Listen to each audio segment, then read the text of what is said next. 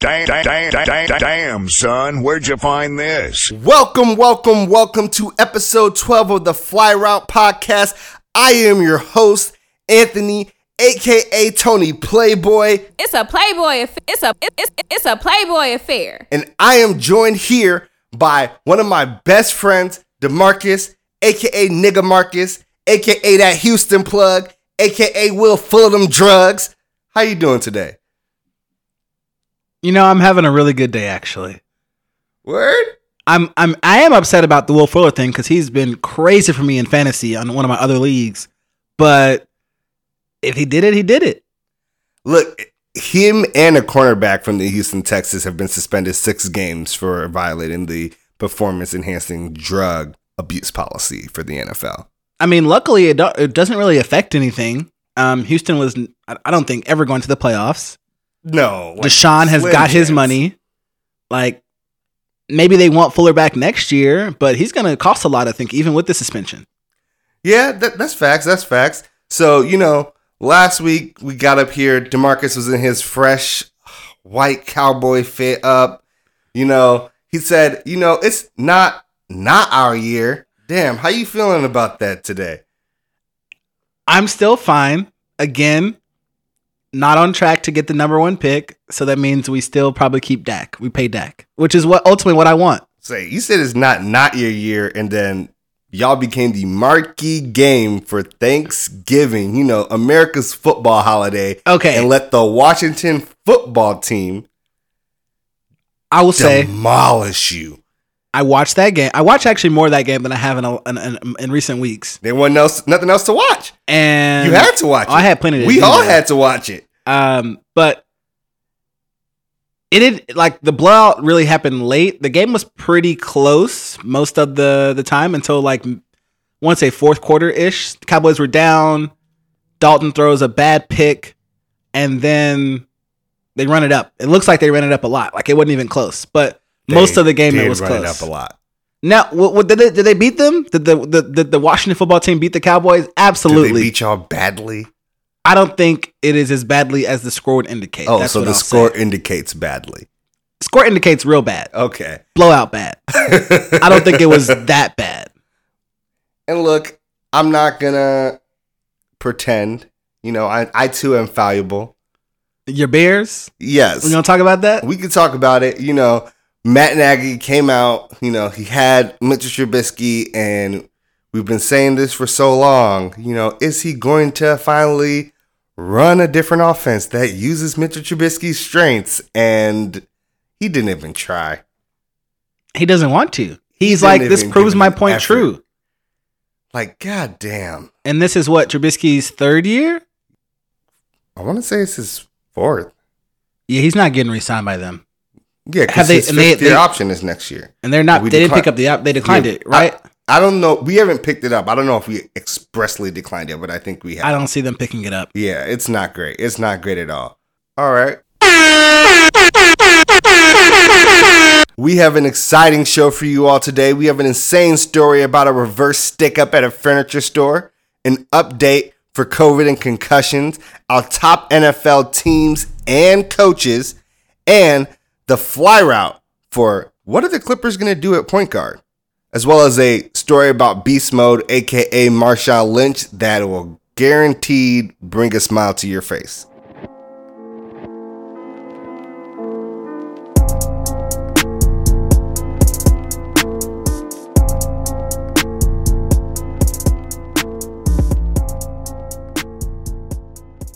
Welcome to the Tee Off. Ooh, spill that tea, sis.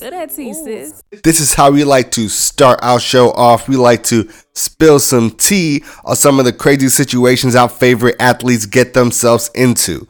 Today, we have a pretty interesting story. Demarcus, you remember NFL running back Trent Richardson? Very well. He was a huge bust. Yeah, unanimous 2011 All-American. Over 2,000 yards and 24 touchdowns, won 2 national titles at Bama, was the 3rd overall pick in the 2012 NFL draft by none other than the Cleveland Browns, which at that point in time is how you could know someone was going to be a bust, and only lasted about 4 or so seasons in the league. Well, Trent Richardson is the victim today in our tee-off story. So Trent Richardson recently had a gun pulled out on him during a dispute at a furniture store in Birmingham, Alabama. He apparently ordered some furniture from this store and he got it, and he said that almost all of the items arrived damaged or broken. He said the bed frame was cracked, the dresser was in shambles. So he shows up trying to either get his money back or get new items, etc. And things apparently go really south. All right. The name of the store is called Furniture Plug, and the owner, Caitlin, getting into it with Trent Richardson, and his wife, Mariah Caitlin, pulls out a gun on Trent Richardson. And there is surveillance footage of this incident. And I say surveillance footage like that is because the only footage we have is gun already out, she waving it at his face, and he's with one of his mans, and they like basically booking it out the store. They're like, yeah, this shit got a little bit too hot for us at the Furniture Plug. We ain't know y'all was just packing like that. I mean, it's very clear. Apparently, Trent Richardson does not keep that thing on him. Yeah. Look, and you can't leave it in the car. Or he kept it on him and she already had it out. Listen, look, you done lost the quick draw. Yeah, it was a wrap. And Clint talks to TMZ and he says, Trent's a big guy. He came in aggressive. He made her pull out the pistol. This is a family business. We were protecting our brand. This sounds anti-black. Oh, okay. Mariah then said, I felt Clint's life, my life, and our 7-year-old's life were threatened. Like, what was Trent Richardson going to do to your 7-year-old over this dresser? Super anti-black. Keep going. Like, this shit was insane. You're saying this is anti-black, Demarcus. Okay. Because the 6 foot, whatever, 200-something pound black man came into your store upset and you assume he was going to hurt you? Hey, she kept that thing on her. Yes, it is anti-black. That does not make what she did right. So you would assume the race of the furniture store owner people is... Oh, anybody could be anti-black. Let's not get this wrong. I'm just asking. You've heard this story? I assume they white, but I could be wrong. I'm probably wrong. I was curious as hell, which is why I had to get this TMZ footage, because I actually don't know anything about this, so tell me. Yeah, I was like, this has to be some white people, like, you know, like the motherfuckers on the lawn during the protest, they came out with the blickies. That's exactly what I'm imagining. That's exactly what I'm imagining. They came out with the blickies like they were being aggressive. So I had to see, and the TMZ footage, the video is, at first glance, Mariah Clinton seems black, right? Hair seems black, seems light-skinned but black.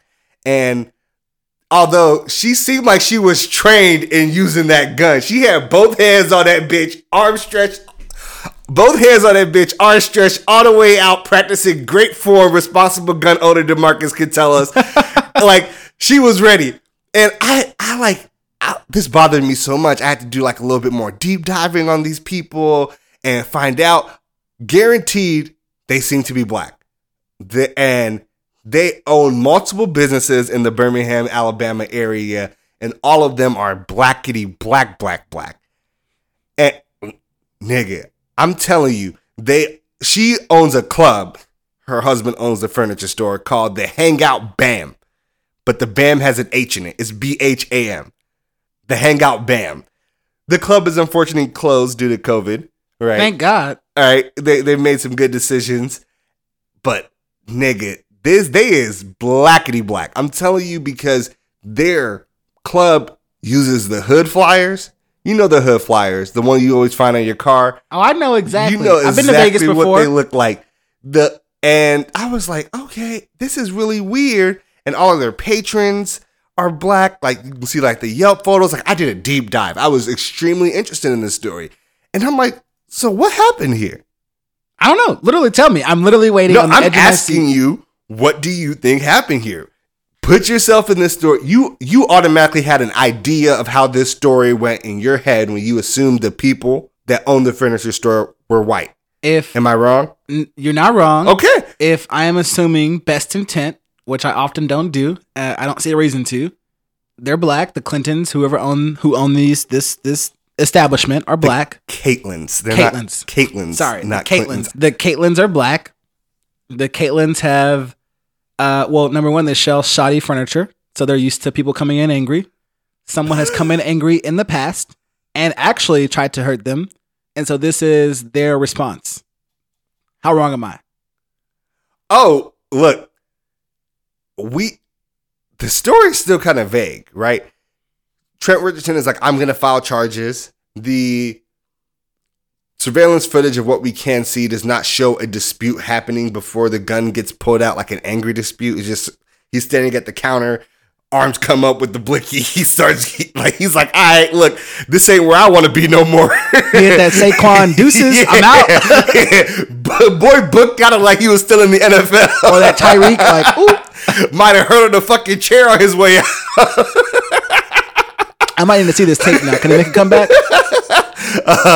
Apparently there's no interest. I looked it up as well. But You went deep then. You did your research. look, this story honestly kind of got to me because there wasn't like a very clear resolution, and the only facts that we have are both sides. He's saying he was not aggressive, but he got broken shit, so he had to go down there and get it resolved. They're saying apparently he was so aggressive, they feared the life of their 7-year-old child, right?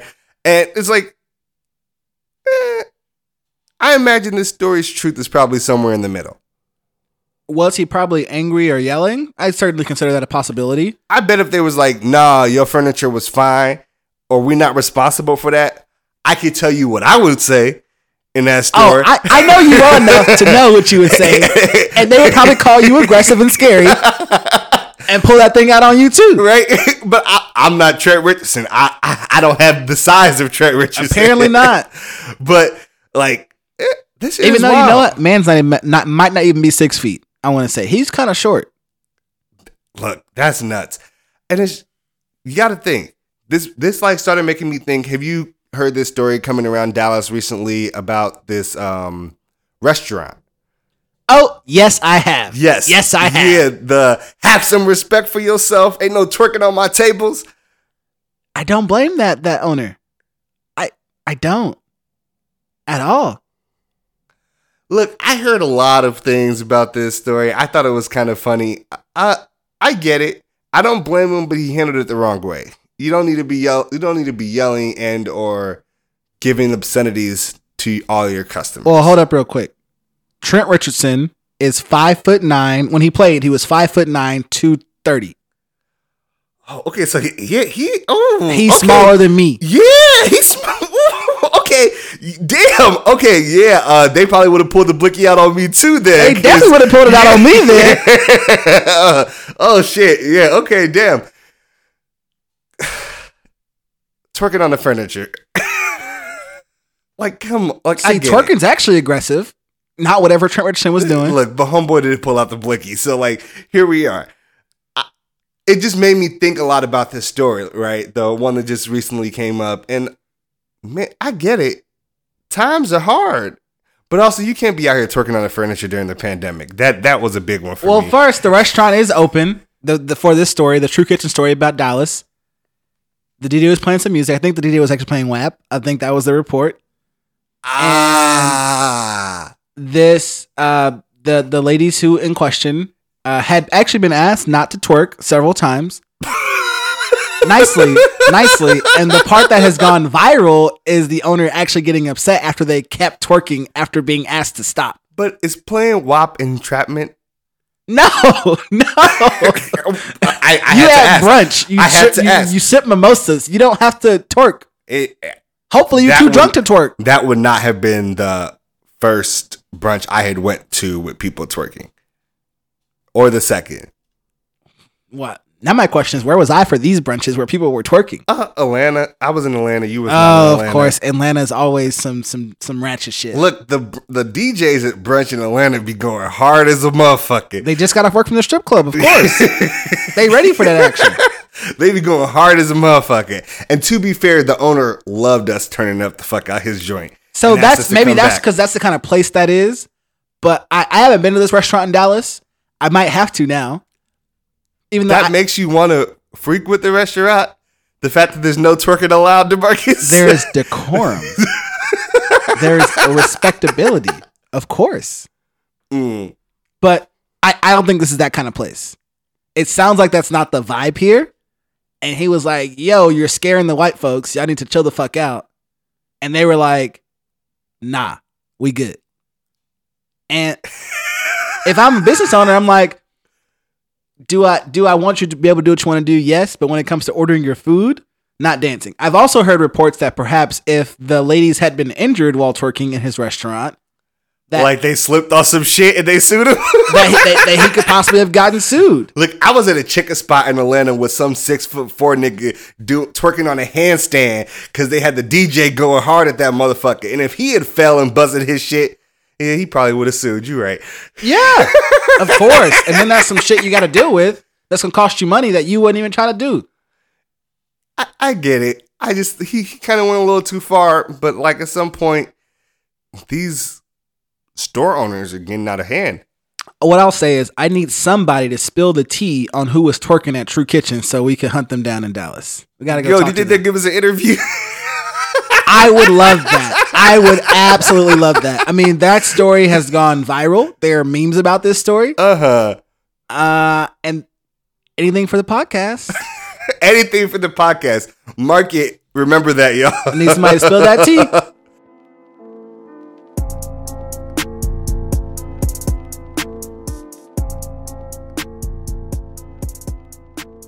Okay, let's get into our COVID and concussion segment today. The NFL has been rocked all type of ways by COVID-19, especially this past week. Let's get to the first and foremost issue still at hand, the Baltimore Ravens versus Pittsburgh Steelers game. Yeah, and now my kind of gut feeling on this game is the league is not handling this at all well. Like, yes, the league has been wrecked, but the league sat outside and wanted that smoke for like 12 weeks. What did they expect? This is crazy. The Ravens have had over 18 players test positive, as well as additional staff. They had new positive tests today on Tuesday as we are recording and still flew to Pittsburgh today. This is insanely stupid. I wouldn't be surprised if, based on, the way that COVID spreads, it spreads in kind of bunches and groups. And if you said 18 as of Tuesday have it, I would not be surprised if the number end up close to 30 and maybe even 40 by next week. They are still flying to Pittsburgh today to play tomorrow at 2:40 p.m. And Central I don't even time. think, I know they have expanded rosters this year. I don't think it's enough to absorb 18 people. If those are even mostly some players. Some of them will come off of the list probably right before the game because I think they would have to. It's about 18 over the course of like their first positive till now. Right. They've had 10 straight days of positive tests. So like the list has been growing and growing and the back end of the list is starting to come off, right? But the there's more people going middle on. to front end they went on, still on. So people like Lamar Jackson. I would be shocked if I saw Lamar Jackson on the field. Mark Andrews got it, I want to say Friday, Saturday. So, like, that's a person that I'd be shocked they got off the list. But, like, the very early wave of people, so maybe Mark Ingram style wave, the first wave of people they caught it, might start coming off of the list and being available for the game. I mean, we'll see. I don't know I can't remember the exact number of the amount of people on an NFL roster this year. But in most cases, it's a 53-man roster. And you have to have 46 active players on game day. Right now, I don't know how much more they added this season for COVID, but I can't imagine there's that much wiggle room for the Ravens with this number of positive tests. Assuming that people who, had it a week ago are actually doing better and not just past their contagious phase. Because they could not be contagious and still be suffering symptoms and play like shit. They might play like shit, but as long as that test comes back negative, the NFL is going to want them to be on the field. Unfortunately, yeah. And this is insane, especially after, what we got to see this week. The Broncos play a game with functionally no quarterback. Yeah, we're going to get to that, but the NFL is, I can't even think of a word that is strong enough, but they are woefully failing and inconsistent as far as what their approach is to this. So the fact that you would, in this case, move the Steelers-Ravens game, but not move the Broncos-Saints game, I believe it was. Though literally every quarterback for the Broncos was unavailable. I actually think I like the fact that the NFL didn't move the game. Well, coming from the place of it's their fault that they didn't wear a mask in the meeting room or whatever. It's even worse. So Tom Pelissero was on the Pat McAfee show today, and it wasn't the fact that they just didn't wear a mask and they all became close contacts for COVID, right? It was the fact that they were dodgy and not forthcoming with information to the league when they started their contact tracing investigation for the positive test on Jeff Driscoll, which was like one of their backup quarterbacks even. And the weird thing is, it's not that their entire quarterback room has tested positive with COVID. It's that their entire quarterback room now applies under the close contact standards of the NFL because they sat in a room for 20 to 30 minutes with no masks on, and the NFL apparently got footage of them in this room. Like, they were not forthcoming. The way the NFL ended up finding out and putting them on the list is that they got footage of them not being in this room. And you can understand why a team, fearing not having any quarterbacks because they fucked up, might not be forthcoming with the information that would render them having no quarterbacks. But it's a 5-day rule. Close contacts is a 5-day rule. If you have no positive tests after the 5 days, you get to come back. There's a possibility if they were just up front at the immediate point of the contact tracing investigation, they could have possibly had a quarterback. Let's rewind. For the game. Let's rewind. So you're telling me the NFL went NBA Daniel House on the Broncos quarterbacks?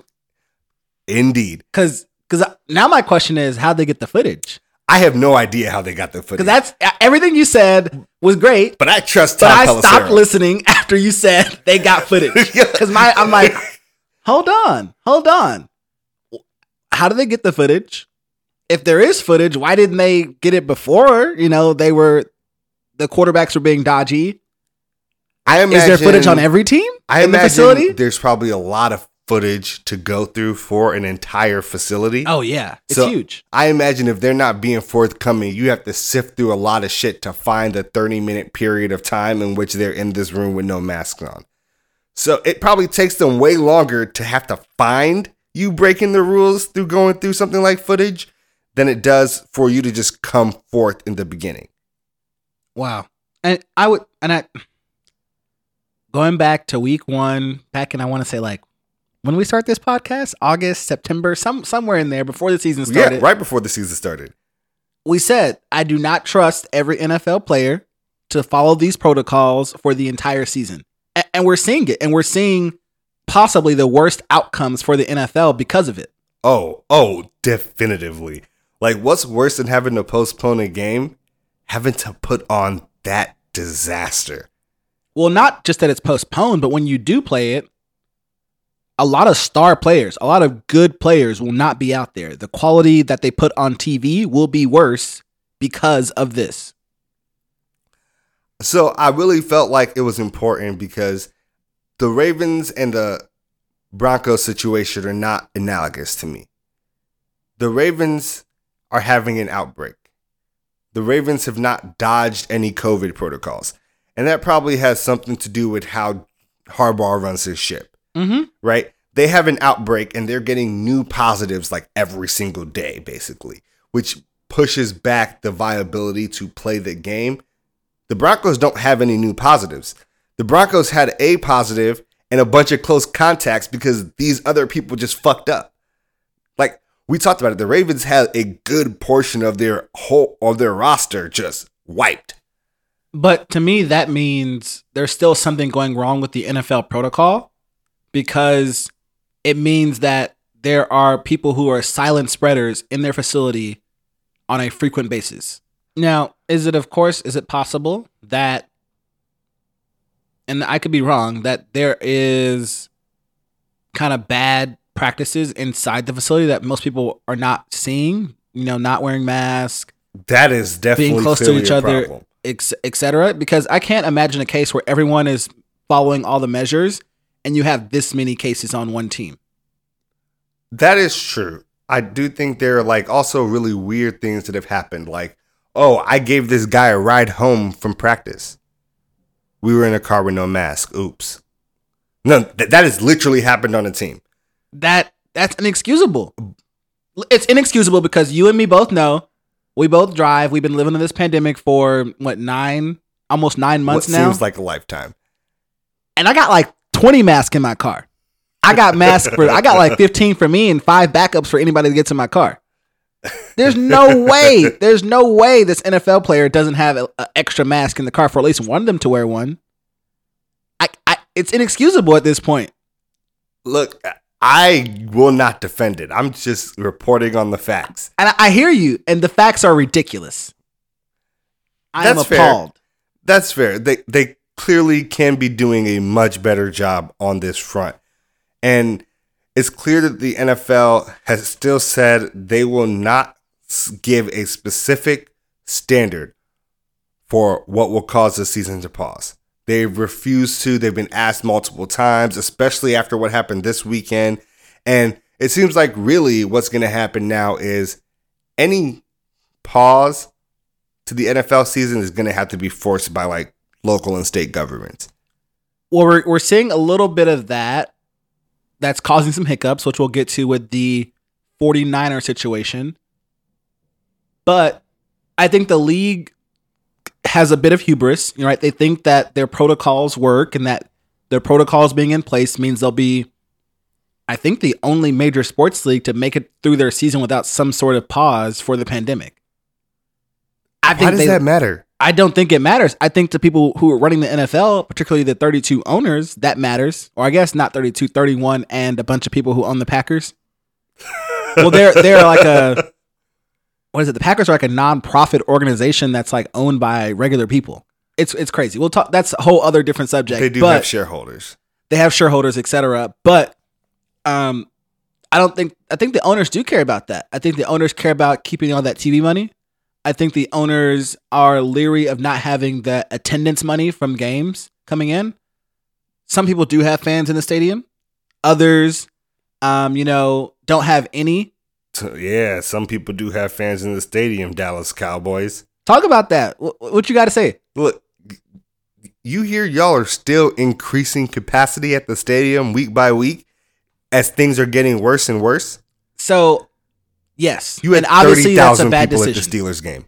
Yes, and obviously that's a bad decision. Daddy. But you know what's worse than Jerry Jones increasing capacity? What? It's the governor of Texas not stopping that from happening. It's the governor's fault that Jerry Jones has the freedom to do terrible things. Yes. DeMarcus, we're in Texas. I know where we are. Okay, so you're going to be like, big government should come in, regulate, strong independent business owner Jerry Jones. Like, fuck off. First off, Jerry Jones, and the numbers aren't official because they're privately owned, but the Cowboys have almost $1 billion in revenue every year. They are the most well-off NFL team that there could ever be. They have a beautiful stadium that costs over $1 billion. They have a beautiful practice facility out in Frisco that cost over $1 billion.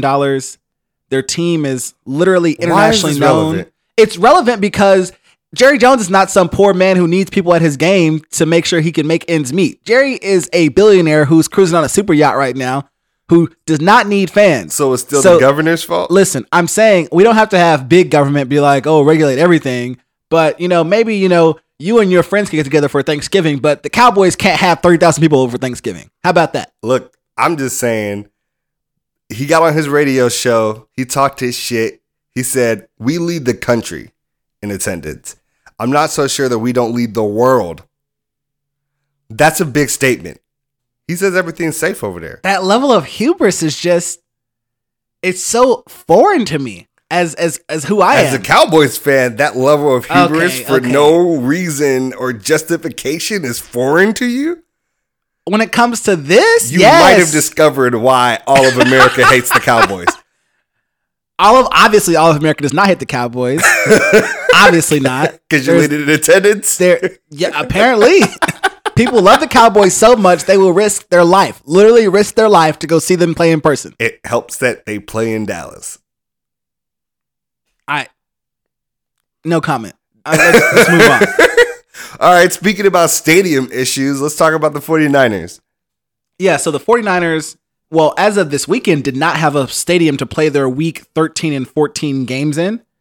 The James R. Williams, the county council for Santa Clara, where the 49ers play at Levi Stadium, announced that pro teams must suspend in-person activities within the county for the next 3 weeks.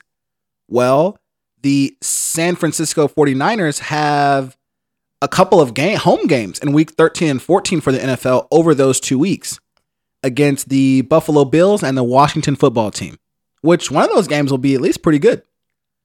So yeah, the Washington football team is out here just wrecking people, apparently. Okay, whatever. Anywho, the 49ers had to figure out where they were going to play since the county they live in literally barred them from not just, having fans at the game, but literally the 50 to 100 people who gather at the facility are not allowed to meet in their county. So they've come to an agreement with the Arizona Cardinals and the National Football League to play their games at State Farm Stadium in Arizona.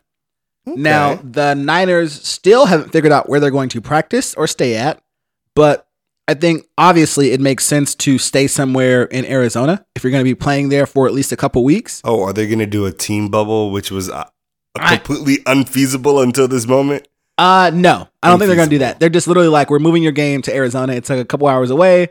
No, I meant like, are the Niners going to team bubble in Arizona? Oh, I don't know. I think all bubbles are good. All bubbles matter. But the key thing is now Arizona has said on November 27th, there was an update. The Cardinals announced that their upcoming games would be closed to the public due to COVID-19. And the Arizona Department of Health Services has made this decision. So only family members will be allowed to attend the games in person. Now, this is important because it's going to also apply to the Niners. At their State Farm Stadium games, they will also only have family members and no real fans.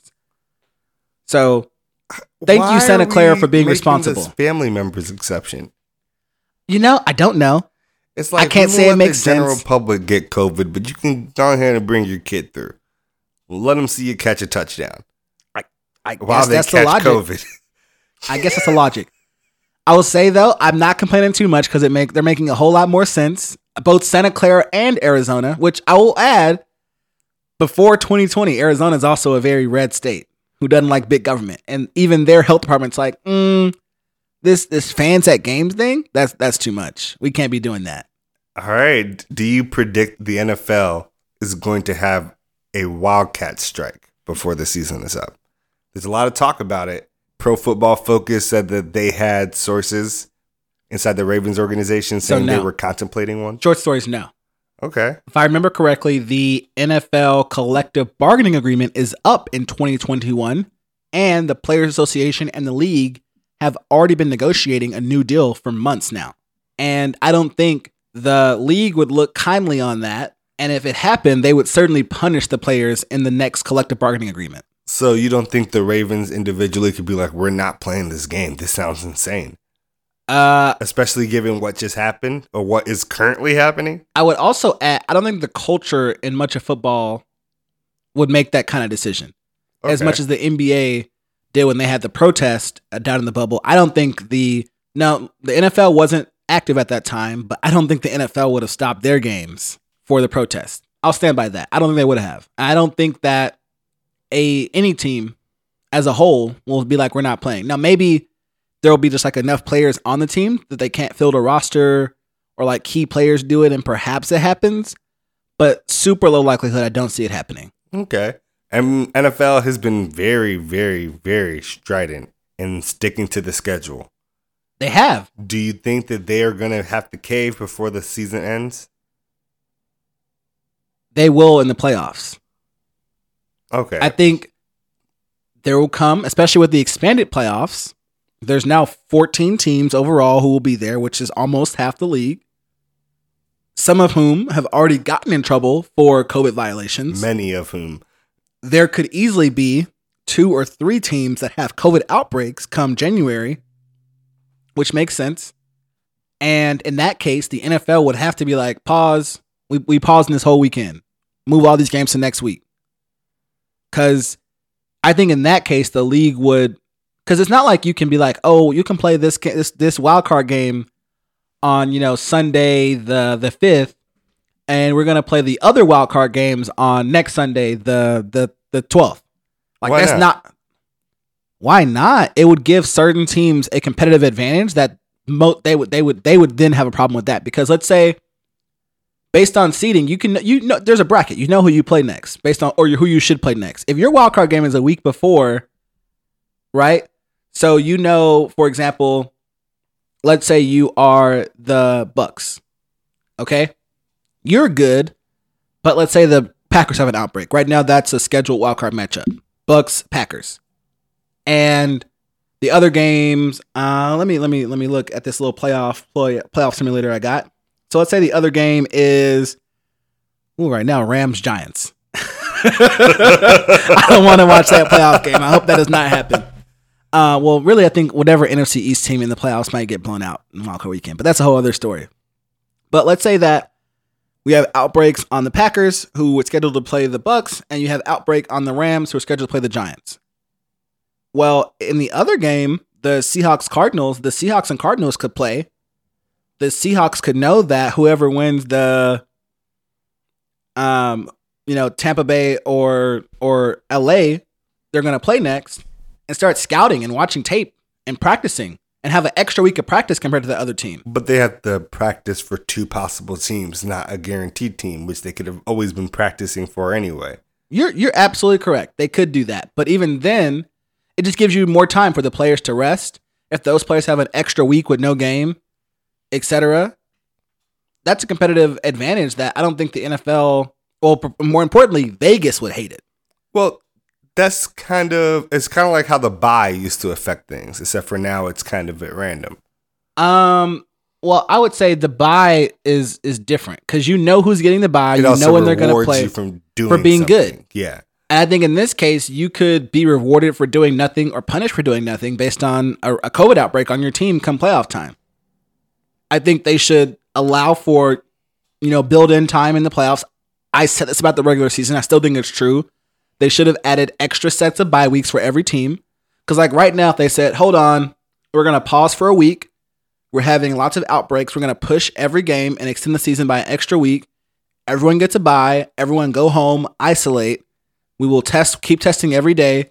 And hopefully... I don't trust them to isolate. If you give them a week and are like, hey, you people who have been unable to follow the rules, not get caught at like nightclubs and other weird things, and been out here possibly robbing people with your time off. Like, here is a whole week of time away from the team where we expect you to self-isolate and not love strippers or whatever else you do in your free time. Well, I mean, they're not even doing it, like we talked about before, a good job at the facility. The NFL handed out 2 more sets of fines. So you want them to have no supervision? At some point... Talk point... about the fines, though. It's interesting. Well, okay, a few things. At some point, these are grown-ass men who know the rules. They're literally getting paid to wear their mask and to not get COVID so they can be out there on the field. NFL contracts are not guaranteed. You get paid by games you play. So I understand if you get COVID, it's an accident, you followed all the protocols, you're just kind of pissed, it happened, etc. But if you are a player who's reckless and out there at the strip club, no mask, sharing bottles of Henny with your homeboy, then it's your fault you got COVID. Like, I know that we have a hard time wanting to put blame on people for this. But for example, I think it's Trump's fault he got COVID. He was out here, no mask, talking about hydrochloroquine or whatever, and got COVID. Some people, it's tragic. Other people, you did it. You could have prevented it, or you could have done more to prevent it, and you didn't.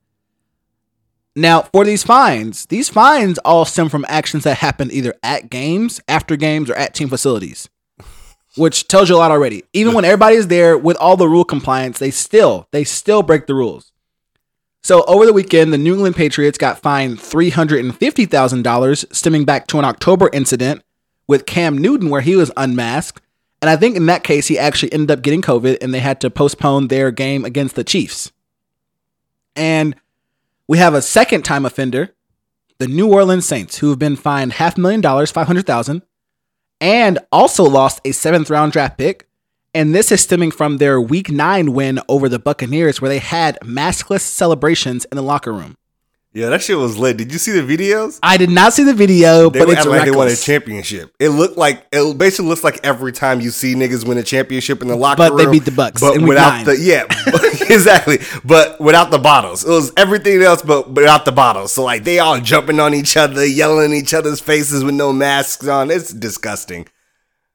So, I mean, yes, they can't even follow the rules at facilities, but at least for the ones who do, you have a better chance that they'll come back healthy after you take a little break. And they should build in like 2 or 3 breaks between now and the Super Bowl for that to happen. That'd be the smart thing.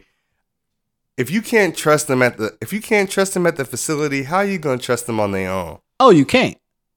Then why give them the break? Again, just like doing the numbers, if we can trust most of them, 80% of them even, and the ones who are getting it incidentally because some people are being dumb, have more time to heal. For example, if you postponed all the games this past week, you would have gotten a better Saints-Broncos game. It was a blowout. Would you have? As the commissioner? Would you have lost a different game instead of losing the Saints-Broncos game? Oh. Like, would there have been a different outbreak somewhere else that would have caused something worse to happen? We don't know what's going to happen this week after Thanksgiving. It helps that they all played on Thanksgiving Thanksgiving weekend instead of giving them. But all of these off. schedule changes have ripple effects that you have to deal with. For example, the Ravens game has been pushed back steadily. Well, the Ravens play the Cowboys in week 13, I believe, or whatever the next week after this week is. Well, that game's had to be pushed back twice now. And even when it happens, the Cowboys are going to have so much time off. They already had 10 days off. Will it matter? Will it matter as far as the outcome of the game? No. Will it matter for player health and safety? Yes. Okay. Which is what the league says they're always concerned about. Obviously not, because if they had postponed this week's games, they would have gotten at least, or especially this Ravens-Steelers game, a better product on the field next Sunday. Well, we'll see what happens with that. Wrapping up the NFL and moving into the NBA because the season's starting. Preseason starts on December 11th, so, ramping up for camp, etc. And the season's coming on the 22nd of December. The NBA has put out their COVID guidelines, and this gives us a moment to preface a new segment that we will start doing here. I'm thinking about calling either COVID and crossovers or COVID and cherry picking. I don't know. We want to know what you all think about that. Send us suggestions. Yeah, send us what you think. But the NBA has put out its COVID guideline. They released a 134-page document. And the first and foremost is there will be no bubble. Period. That's the first thing they outline. The second thing they outline is what teams have to do when they have positive tests and the guidelines for players coming back in when they have positive tests. And this is the most important thing to kind of garner here. Here's a quote. The occurrence of independent cases or smaller otherwise expected numbers of COVID-19 cases will not require a decision to suspend or cancel the 2020-2021 season. The document says it is designated to, and I quote, promote prevention and mitigation strategies to reduce exposure to and transmission of the coronavirus. But it is likely that players and staff will contract the virus. I think this is so much more problematic for the NBA because the NBA is a star-driven league. Could you imagine if LeBron and AD get COVID and the Lakers have to play for 7 to 10 days without them? I think it's worse because of how compressed their game schedules are. Also true. Well, you could have. I think I got rid of back-to-backs. We lose Lamar Jackson for a week, game, but that's only a game. We lose LeBron for a week. It might be 5 3 games. 5 games, et cetera, depending on how they want to space out the schedule. Exactly. And you could have clusters of superstars getting it. Imagine if Kristaps and Luka got it, or Bam and Jimmy Butler. Or like those Kawhi games and Paul are now George. terrible. The few games that you have that are good every week, that are prime time, that are, on ESPN at night, whatever, they're now terrible. Look, and I don't think they are going to allow that to change how their standards work. They are requiring that if someone tests positive, they have gone at least 10 days since the date of their first positive test and the onset of any symptoms. And that they have gone at least 24 hours without any fever, without having to use any medication. I don't know how they plan to determine that. And they're also making sure that a person has to have 2 consecutive negative PCR tests at least 24 hours apart before coming back into the game. And when you're allowed to come back after those 10 days, you have to practice isolated from everybody else in the facility and have a mask on at all times while you are practicing, which means that the minimum basically from these guidelines from first positive test is 12 days. That's a lot of games. 12 days. I would be shocked if the NBA keeps up with this standard. And they want to end the season by, I believe it is July 22nd, so they don't have to go head to head with the Tokyo Olympics. I would be shocked. 12 days. Imagine losing Brown for 12 days. That's huge. Imagine if you The West period with how closely contended they are all the time now. Mhm. Like between from let's say 4 to 8, basically, really. Sometimes 3 to 7. Like it's really close. Also the nature of their games. I feel like we saw what happened in the spring when Rudy Gobert contracted it and then multiple players on his team also got it. I mean, and I don't think Donovan Mitchell's gotten over that yet. And I hear they patched it up. You don't believe it? I think they, have a business relationship. I don't think they're friends anymore. Okay. When they leave the facility, they get in their separate cars. They don't call each other. They don't text, etc. But we saw that it spreads. And think about, football, you got helmets, you're on a field, you're outside, etc. Basketball, I'm guarding you on a 3-point shot. We like 2 inches from each other's face. Constantly. For 48 minutes. That's plus. the thing about football. You're not really grouped up with anybody outside of your position group for a large period of time when you're on the field. And even then, you're outside. There's wind. There's better circulation, etc. Imagine being in some of these bad arenas that are like low roof. It's kind of swampy. Imagine playing at San Antonio. It's like you had guard someone for like 20 minutes a game, right? And you find out they have COVID. Well, guess what? You're in isolation for 7 days or whatever too. Their close contacts rules have not been as clear so far, and I imagine they're going to update those as they go. They're requiring all teams, if someone tests positive, to report the test to local officials, contact trace all close contacts, clean and disinfect any space controlled by the team or the arena where the person who tested positive has been since their last negative test. And I think that is where they get the cameras. Absolutely have to have cameras. If you have to sanitize every room in the arena that person has been in since their like last negative test or since the last time they were negative, basically since they've been positive, how are you going to be able to do that? I don't without think tracking it's the players.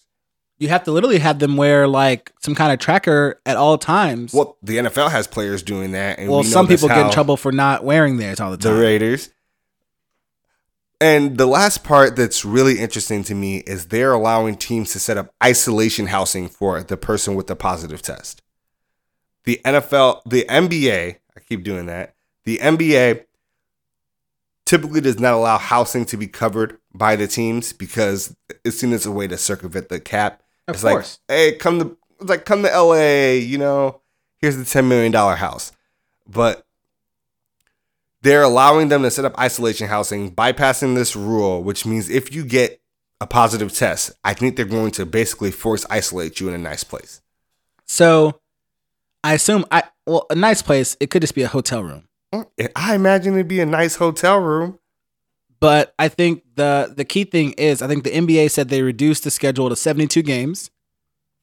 But even with the reduced schedule and trying to drag it out, even, have a quick turnaround with this, I think they still might need to reduce it some more to more like 60 games, which is what I think it's a good time to experiment and play with this, because for many, many years, we talked about there are too many NBA games in every season.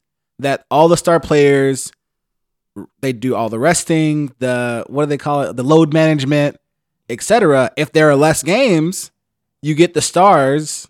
It's just more every game matters more if there's 22 less games. I get that. The every game matters more mentality makes sense if you're a team that's on the cusp. The better you are, the less that means something to you. You will still inevitably rest people. Oh, absolutely. Like LeBron, I don't expect to see him very much in December or January. I mean, that was the rumor when the I think he said that basically. He's like, I'm going to be doing load management.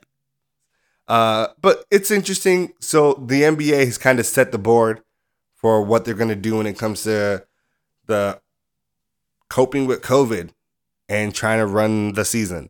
So far, it seems like they're pushing in the direction against the grain that they were with the bubble and compromising safety for the product and the product the way it used to exist.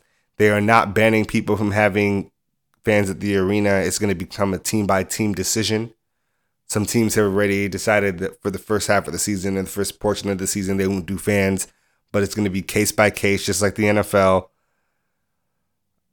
The NBA was trailblazing before, but it seems like they're seeing everybody else get away with it, so why not them too? Well, that, and I think the NBA needs to be calling Pfizer or Moderna right now and be like, yo, can we get like 1,200 of them vaccines real quick? Because that is the kind of saving grace that the NBA season is going to start after. I think after we already have vaccines out in the public for first frontline people. And so I think the NBA has to, and I think a lot of teams, if they're smart, will be trying to set up vaccine programs for their teams or the league when those become available.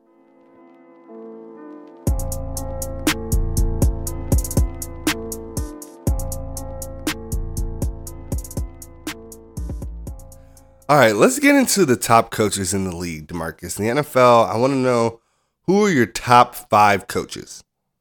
Number 1 is real easy. I think we're going to agree on this. The GOAT himself. Bill Belichick up in New England, who's got 6 rings as a head coach and even more from his D coordinator days. I don't think he even counts those. He probably don't even know where those at anymore. He got so many. So that's number 1. Number 2, I think should be the clear choice. The reigning champions are coached by Andy Reid. He has been a phenomenal coach in this league for a very long time. Players seem to love him. He has had prolonged success at different stops with different quarterbacks. He gives players second chances when they have done bad things or have had kind of spotty things happen either on or off the field. It's Andy Reid. And then number 3, which is where I think we'll start to have some disagreement, is Mike Tomlin, who is actually undercredited for his work. Just to mention with AB, because we had no idea AB was this bad. And he somehow covered it up for many, many years. Has that team. I don't think Tomlin's ever had a losing season. I think the worst they've ever done is 8-8. Last year, yep. They've been in the playoffs almost every year. Maybe miss a year here and there and then come back the next year, go to the championship game. Except for that one time he tried to tackle somebody on Thanksgiving on the kickoff. I think he's great. Who's your top 3? All right. My top 3, we are actually pretty similar. 1, Bill Belichick, undeniable. You can't really argue that one at this point. No. Now, however, we are also the same at number 3, Mike Tomlin. I love it for the same exact reasons. The amazing defensive mind. Le'Veon Bell has still not looked the same since he left there. Nope. Right? He somehow, even though he is a defensive coach, there is always a star wide receiver popping up on Claypool. There. You have obviously Juju Antonio Brown, Juju. Mm-hmm. They've had others before that. They had Mike Wallace. There was always some receiver who could ball on the Steelers at all times. At least one, if not 2 or 3. Going back even to Hines Ward, who was playing with all kind of people around him as well. It's insane how consistent this team is. Oh, for about a decade plus. And most importantly, it's clear that they had a lockbox of a locker room. Like, it wasn't just the fact that he could handle AB. It's that AB was a secret. That's the crazy part. It wasn't that he could handle it. A lot of people can handle difficult people in the locker room, right? You're just going to hear about it on Twitter. Exactly. But they play. There's no immense drama that overtakes the team. But it was a secret. Okay. Like, we heard Cowboys leaking shit just because y'all were losing terribly. Oh, in yeah. a season. Well, the Cowboys are the exact opposite of the Steelers. They are a walking soap opera. And I think they actually like that. I think the owner of the team likes that. It's interesting. Because for him, it means you're always talking about his team. You always got their name in your mouth. And for him, that means money. All right. But number 2 is where we differ. I do not have Andy Reid in my number 2. I have John Harbaugh in my number 2. I can see that. I have a soft spot for the coaches that can do it all, i.e. win that chip without the all-world talent QB. He did it with Joe Flacco. They had a hell of a run. He did it with Joe Flacco. I understand how bad Joe Flacco is. Oh, I just should never have gotten paid. He only got paid because they won that ring in 2012? Ray Lewis last year. But even that, they had a really fluky AFC Championship game against the Broncos, where some safety who will not be named, they did win, but they should not have, and they shouldn't win a Super Bowl either because Cap should have a ring. Did they win? They did not. But I'm gonna make the argument they went on one run. It was kind of fluky. They did it with Joe Flacco. And doing it with Joe Flacco is a plus to me. Cap should have a ring. His brother should have gotten a ring with Joe. The other Harbaugh should have gotten a ring with Cap. He did not. And I think the fact that you feel like that team was fluky and shouldn't have been able to do it and they did it anyway is a testament to coaching. I mean, but there are teams that, for example, Andy Reid has coached who should have won it. But they didn't. Who either whether they lost. I think Andy Reid and Philly lost at some point 3 straight NFC Championship games. Lost the Super Bowl. Hey, look. And then even with the Chiefs, lost the championship game in 2017 to Tom Brady. I'm with you. But that is a testament to me that he always has his team in a position to win. And sometimes they don't. The Ravens are consistently good. Besides those last 2 years of Flacco, but it's hard to be that good with a quarterback that costs that much money that plays that poorly. Right, but they still weren't even terrible because that defense is always good. But what really sticks out to me about Harbaugh is the fact that while a lot of people on our list will be great, not many of them are flexible. Harbaugh is the most flexible of all of these coaches. The Patriot way is always the Patriot way. The Patriots offense always looked the same. The defensive schemes changed and fit the pieces, but Belichick was inputting people into his system. You come in here, and if you do this, because I'm fucking Bill Belichick and I know that this is the right thing to do, you will be successful, and thus we will be successful. It's the do your job mantra, right? I hear you. Harbaugh is flexible. What the Ravens looked like being fantastic with Flacco and what they look like now being very good with Lamar, those offenses look nothing alike.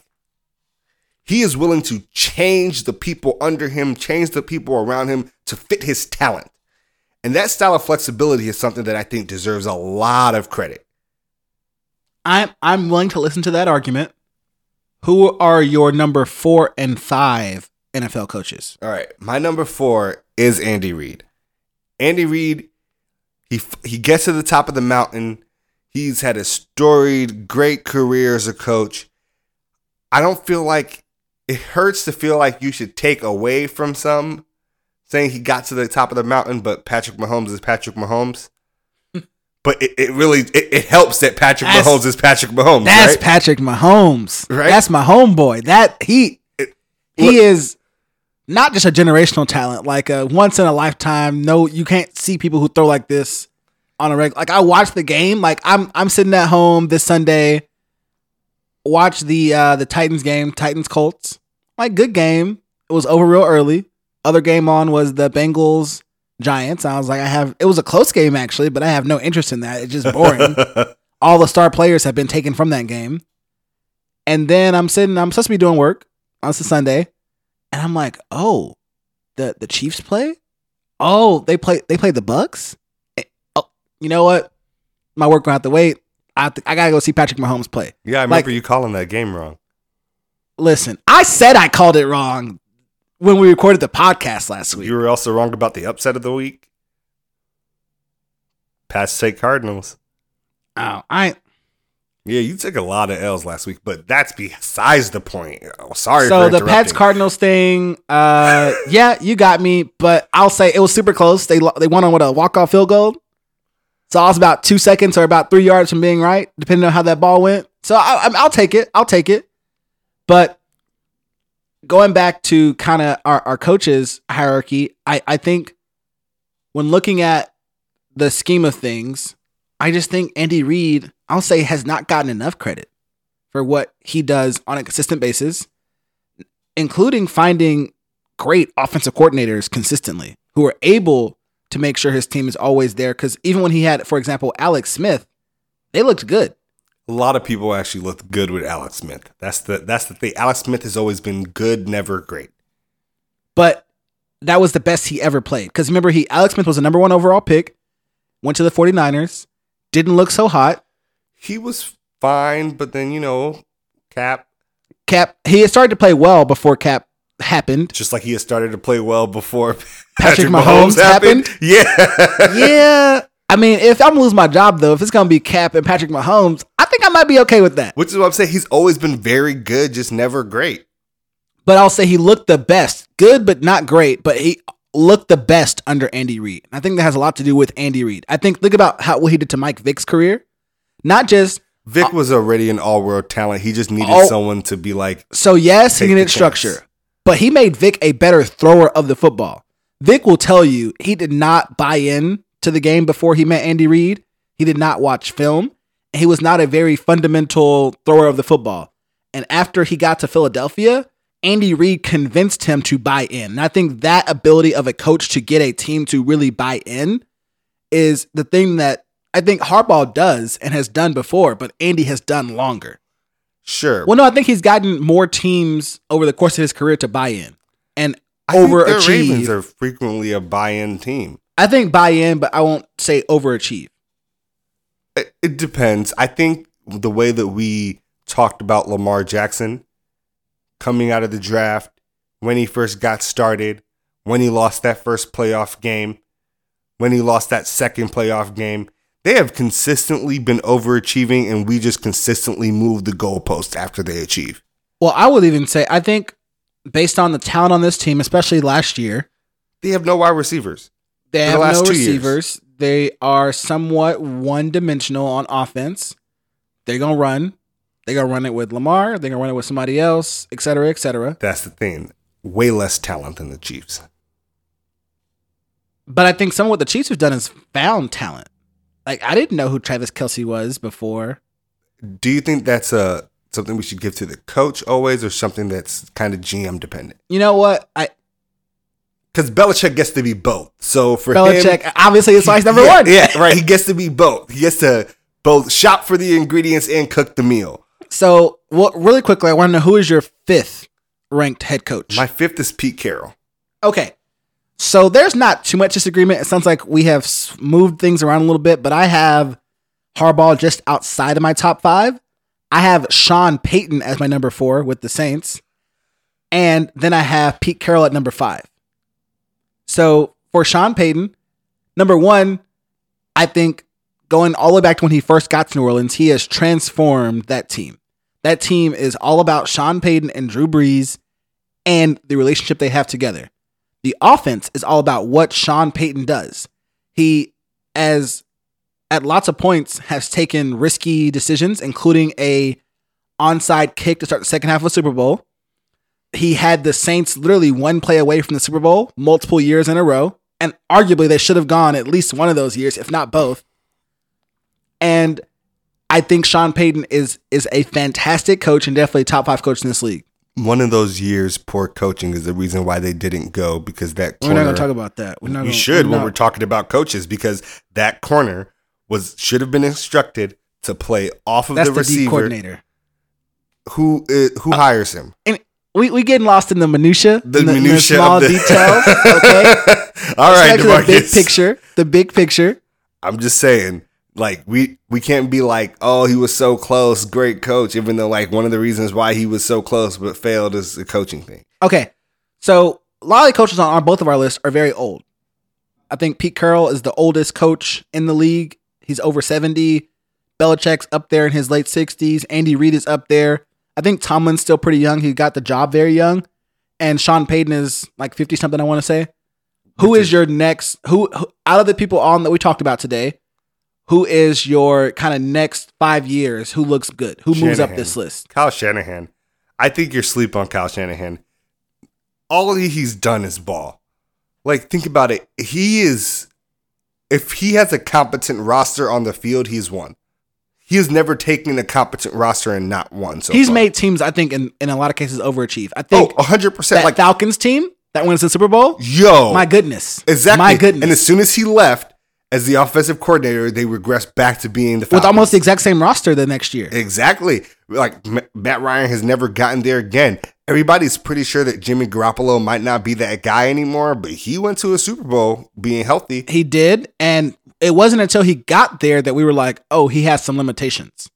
But that's because we didn't get to see much of him before he got there. We did not. He had a big contract shortly after leaving the Patriots, and people were like, "Well, Which that's was a lot so of money." smart in hindsight. Oh, the way, and not just the money, but the way they structured it. Mm-hmm. So Because smart in they hindsight. can break up with Jimmy this year and have no dead cap, I believe. I think this guy, even though right now the Super Bowl is haunting him, i.e. getting up and blowing the lead, the fact that he's getting there so consistently and he is putting together a team that is consistently competitive. This team is what right now, 5-6 or something like that, with their starting 2 running backs have been injured most of the season. Their quarterback has been injured most of the season. Like, also their wide receiving core has been injured a lot this season, and they lost a piece to New Orleans this year with Sanders. Right. So, and yet they're still 5-6. They're doing great, and we see a team that might run into half the challenges they're running into, such as the Cowboys collapse. No, they're doing pretty well right now, I would say. They beat the Rams last week. And if I were to kind of throw in one more name for like next 5 years, who I think will be really good, I am more down on Sean McVay than most people, but I think he is a good coach. I think over the next 5 years, the Rams will be around the playoff kind of territory every single year. Some years they'll miss it. Most years they'll make it. And a couple of different, at least one more time, I think they'll make a run for it. All right. A little bonus here. I want you to give me, your worst coach that's not Adam Gase. Because earlier in the podcast and some of our past episodes, we talked about this. Another point in time in which I was right, when you said Adam Gase would be fired before Matt Patricia. Okay. You remember Adam that? Gase should have been fired before Matt Patricia. Look, I just remember you being like, this is ridiculous. Adam Gase is so much worse. He will obviously be fired first. And I'm like, dude, Matt Patricia is really bad because he had a good team and then ruined it. Adam Gase took over a terrible team and it's still terrible. Like, Adam Gase did not do his job well. Matt Patricia did his job atrociously. But either way, I think all of them will be up without a job at the end of the season, or they very well, like 90% chance should be. But right now, my worst coach is the coach of the Jacksonville Jaguars, Doug Marrone. And it's both for what he has done this year, but also just in general with his coaching career.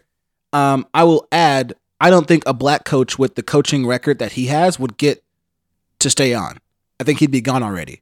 Oh, 100%. So he's coached, I think, 5 full seasons as an NFL coach. I'll give it to you, his records. So 2013 with the Bills, coached all 16 games, went 6-10. 2014 with the Bills, all 16 games, 9-7. 2016, he's interim for Jacksonville for 2 games, goes 1-1. Next year they go 10-6, get to the AFC Championship game, and then every year with Blake Bortles, since then he's gone 5-11. 6-10, and thus far this season, 1-10. Okay, I'm with you. Doug Marrone is terrible. Like, I'm with you. He's bad. The GM got fired, and this dude's still talking about getting a win, and I'm like, dude, you be lucky to keep your job. look, that's the thing. The fact that the GM has been fired is the reason why Doug Marrone does not deserve as much blame as you're giving him for the last 2 seasons at least, right? They went out for Nick Foles. Nick Foles got hurt. They ended up playing Gardner Minshew, right? Blake Bortles, Gardner Minshew, and Nick Foles have been the best quarterbacks for Jacksonville in how long? Almost a decade? Oh, since the middle of the 2000s when they had Gerard. Oh, so here's where I'm at. He's not working with much to go with. And while great coaches will make a team exceed their talent level, I think the worst coach in the league left right now for me is Mike McCarthy. Because it's not that you're not exceeding your talent level, it's that you are grossly, and I mean grossly, underperforming it. And I get it, Dak got hurt, but a lot of teams are dealing with quarterback issues this year. Washington is on their 3rd quarterback. No, we're supposed to have one of the best backups, if not the best backup in the entire NFL. Mm-hmm. We have serviceable weapons at wide receiver, a good running back, a solid O-line right now. They've been real hurt this year. The defense is not fantastic, but there is some talent there. You got some talented linebackers. You got a couple talented D linemen. Secondary is meh, but enough to, I think, should be, even without Dak, be able to limp to 9-7. Hell, at least 8-8. Give you the Jason Garrett special, yeah. The Jay Garrett special, yeah. Like at least. And that's it for me. You just have too much talent to be this bad. I hear you. I don't have an argument really against it. I would just say it's really early. We haven't had a full season yet. That's all I'll say. I will say, and he came on during COVID. Like, he got the job, COVID happened, and then everything got threw up in the air. I will say he's made some bad decisions on the field where he oh my God, that Washington game? He came back. Well, not even just that. There's been several times where I'm like, what? This looks like part of it, like what Jason Garrett did. And then at other times he's really aggressive when he shouldn't be, like that fake punt on your own, 20-something yard line. I was like, I get being aggressive, but what are you doing? Your team was in the game. The call was bad too. Your team is in that game. You had a bad possessional offense. You punt the ball and you hope that your defense holds them to no points or a field goal, which is reasonable at that point if they have to go 70 yards. But if you got to know on 4th and 11, I think it's 4th and 11, you go for a fake punt. I get being aggressive. You're aggressive though when you were down 3 and you're at the 50, not when you're down 10 at your 30. Don't have an argument against you. I think based on just longer track record and a bigger kind of pile of experience, even with less talent, Doug Marrone's clearly worse. Arguably, if Doug Marrone is a black man, he don't make it past last year. But we also then, if you want to go back to past seasons, watch Mike McCarthy squander Aaron Rodgers' prime. If we're talking about not maximizing talent, I think that outweighs all the Doug Marrone stuff. Because you had Aaron Rodgers. Matt LaFleur popped in 1 year later. Instant fire team. And NFC Championship game, right? Well, yeah. I will say, do I think McCarthy underachieved in Green Bay overall? Yes. But I think part of that is just Aaron in particular and the team got tired of that voice. And sometimes even with good coaches, sometimes they just don't get that voice because it's bad. Because you're trying to buy into something that's failing. That's what makes you get tired of the voice. Well, in Aaron's mind, Aaron is a better offensive mind than Mike McCarthy.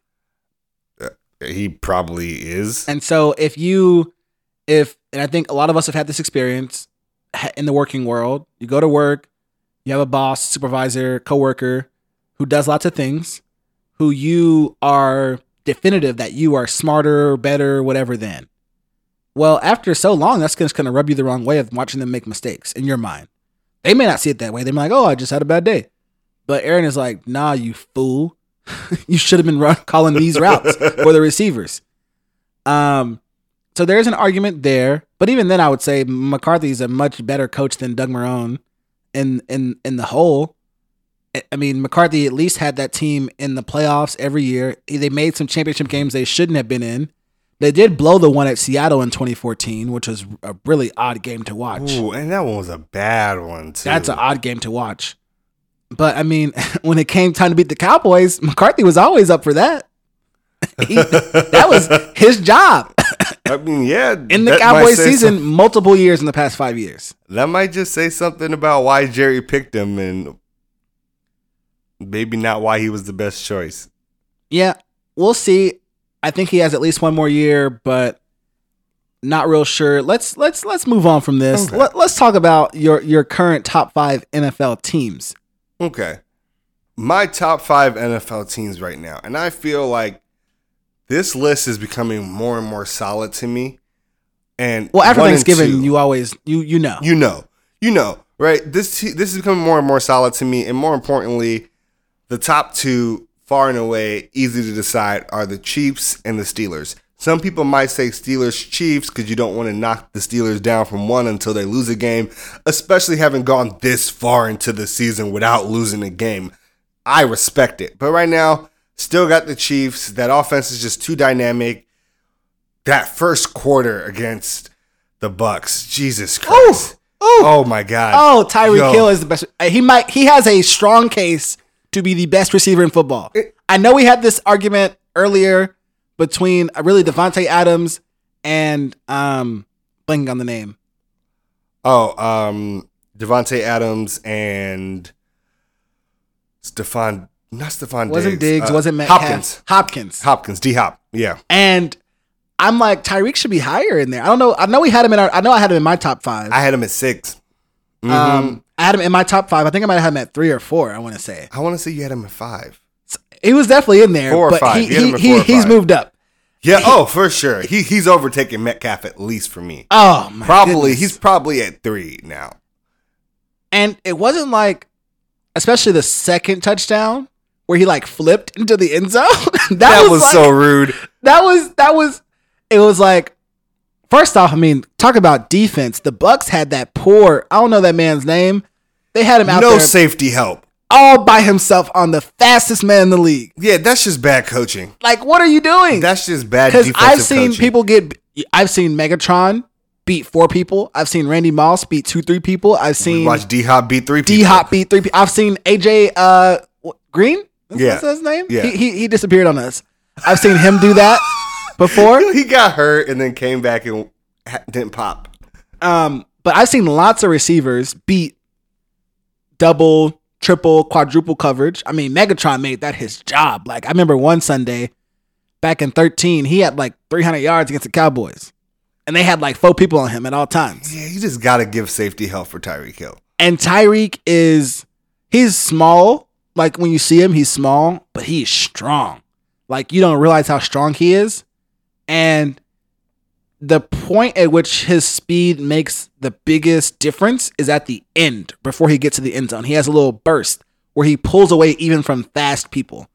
Was watching Tyreek this summer on YouTube. He put out a video. He was racing Terrell Owens. I remember this. And first off, T.O. at like 46, he could still move. And he gave him a head start. They did. I think they ran twice. Once with a head start, once straight up. And first off, T.O. still probably runs like a 4.5, which is like, damn. And probably one of the few receivers who could beat him clearly like that was Tyreek. And he was hanging with Tyreek for the first like 40 yards of their race. I think they ran a longer race. And Tyreek just at the end, the speed just overtook him. It was just like, he's too fast. All right, so Chiefs, Steelers at 1 and 2. For me, the third team, and this might be a surprise for some people, but I've been high on this team all year, the Seattle Seahawks. Think they're a great team. Their defense is getting so much better. Well, they made one move that made them instantly better. They made the Carlos Dunlap move. Is that the one you're talking about? Yes, that was big. They lead the league in pressures and sacks since that happened, I want to say. He has 3.5 sacks since he got there. But more importantly, they made another move because they knew they needed to do this offseason was Jamal Adams. And while he started the season, he was gone for like a good 5-6 game block in the middle of the season while their defense was getting torched. Mm-hmm. And Jamal Adams was a monster last week. So I think that the weakest part of this team is their defense, but their defense is getting a lot better, a lot faster. The energy from those two guys is rubbing off on the other players, and they're starting to play as a more aggressive unit. And I like that because I imagine this will let Russ peel back from the hero ball a little bit and reduce his mistakes. and let Russ start cooking the way he was once before. Also, they finally got Chris Carson back. It looks like he's finally healthy. Even though I was loving being able to like slot play Carlos Hyde in all my leagues and get an easy 17 points and keep crushing people, it's... By the way, have you won any more fantasy games this year? Damn, let's just leave it alone. It's okay. My number 4 team is the Tennessee Titans. I think you're a little low on the Titans. Oh, okay. I have them at my number 3 spot. Okay. I've been saying this for, I want to say months now. Nobody and no team want to tackle Derrick Henry. And now last week, I was definitely right on this. That is true. He had 3 touchdowns in the first half? In this Colts game this past Sunday. Like, he had ridiculous numbers in the first half. He still did put up, he still put up monster numbers. Yes, indeed. Because they played the Colts like 2 weeks in a row or something weird like that. My quarterback put up 7 points. It didn't matter. The Titans, just their style of play is they want to hit you in the mouth and do it again and again and again and dare you to stop them every time. And they know who they are, which for an NFL team is so important to have an identity and stick to it. Tannehill has looked very good in spurts when he needs to throw the ball this season, has made critical throws late in games. They've had some close losses, but I think overall this team is headed in the right direction. I'm not sure if they can win the Super Bowl, but I think their just conference is stacked, and that's why they won't. But if the Titans are even in the NFC, I think they go further than they do right now. Because I think like if you got to play the Packers or the Rams or any of these teams out in the NFC, they are definitely not as physical. Can't handle them, yeah. The Packers are gonna. We've seen this already. The Packers would get demolished, and that is why my 5th team is Tampa Bay.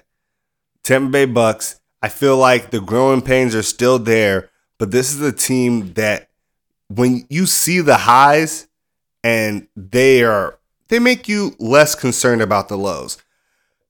We watched them give an abysmal first quarter performance, even first half performance against the Chiefs, but that game was really close. That game ended up being close. Yes. Yeah, the game 27-24? Something like that. Or I thought it was 24-17 or something like that. Something very close. The game ended up being very close. It was a 1-score game, and just like the Bucks didn't get the ball back at the end. But if the Bucks get the ball back at the end, it's Tom Brady doing Tom Brady things. He's broken too many hearts with the comeback from behind win. And I feel like this is a Tampa Bay team that was hot and cold for whole games before, and they're starting to show some bounce back, some rebound. And my honorable mention is the Green Bay Packers, and the reason why I have them below the Tampa Bay Bucks is because the Packers, when they get hit in the mouth like that, I don't think they have the rebound. I feel like if the Packers get that type of first quarter against the Chiefs, they collapse. They collapse. They can't fight back. They can't fight back into a game that's out of hand. But when they are ahead and they have their foot on their neck of a team, they look unstoppable when they are really not. It's a mental thing. As a team. But okay, so we're a little bit different. Number 1, I'll say I'm surprised neither of us has New Orleans in our top 5. I've told you I don't believe in them all year. I called them pretenders. I like them, but the injury and kind of what they look like lately has kind of scared me. Right now I have my number 4 team is the Packers. And then I have the Seahawks. And those two are there very close. You could easily change the order of them for 4 and 5, but I just believe in those quarterbacks. Like I believe in Aaron Rodgers and Russell Wilson. And when it comes down to it, even when their teams are playing more difficult opponents, in more cases than not, they will come through. And I guess just right now, I am just not sold on Tom Brady. Tom Brady has the most air yards in the league.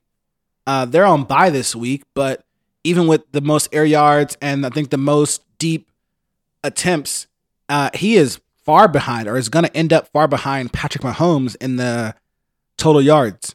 Saying that you're second in the league it's not indict to me. So second, but he's played one more game. Patrick Mahomes has already had his bye week. Being second to Patrick Mahomes, I'm saying, should not be an indict. But I think the most important thing is he has I think one of the lowest deep completion percentages in the league, and he's thrown a ton of interceptions. A ton. He is second to only Carson Wentz, and that should be a bad thing. Yes. I buried the lead a little bit there. I buried the lead, but I got to the important part. I'm just not sure in a pressure situation that Tom Brady's going to make that right decision anymore. And I won't even say it's all his arm. I think part of it's mental at this point because he's thrown like some pick sixes this season that have not looked good. I do feel like this is a team that needs to pare down the offense a bit. I feel like when they get into the intermediate, short, quick passes. Well, that's where Tom cooks. And I feel like they are a team that's taking the shots deep to open up the things in the short and intermediary. And I think what they need to do is flip the script.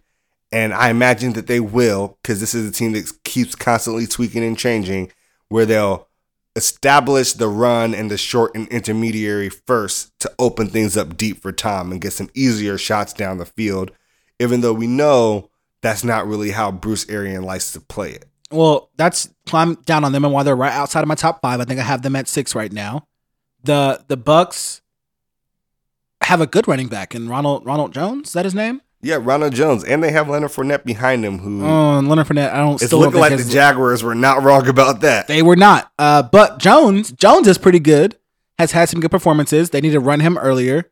Bruce Arians has got to change his play calling style and kind of tempo, and kind of let Tom do his thing. Tom has been around for 20 plus years. He knows what he likes. Let him just do it. Bruce says he does not call the plays, and all of that happens between Tom and the OC. But one more kind of honorable mention before we move on from this, the Buffalo Bills, who I think are a really, really good football team, who are definitely a top 10 team outside of my top 5, maybe have them at maybe 7, 8. But they're going to win the AFC East. I think that's almost certain at this point. Yeah. And they think there are some juggernauts in the AFC, but if they can avoid them, they could find themselves in a championship game, possibly. To get slaughtered by the Chiefs? Or the Steelers, possibly. I'm not counting out the Steelers, but yeah. So I think we're pretty much on the same page about who those teams are. I think would they have to go through one of them to get to the championship one of them. Game? Yes. And I think right now I don't know who will get the bye. Okay. That really, because looks like it's going to be the Steelers. The Chiefs have only the Steelers lose one game. It goes to tiebreakers. I'm not sure who wins those. Schedule so far. So I'm not sure who'll get the bye, but I feel like I want the two buys back, or the two teams get a bye, because I'm like, neither the Steelers nor the Chiefs should have to play a wild card game and possibly lose. Look, if you lose, you lose. Oh my gosh, that's it. If you lose, you lose. But you should beat that team. Anyways, I think every team we talked about is almost a lock for the playoffs. If any of them missed it, I would be surprised. So we'll see. We're past Thanksgiving. This is time where you know who the pretenders are and the contenders are. I think everybody on our list is a clear contender, with the top 3 having a really good chance to win the Super Bowl.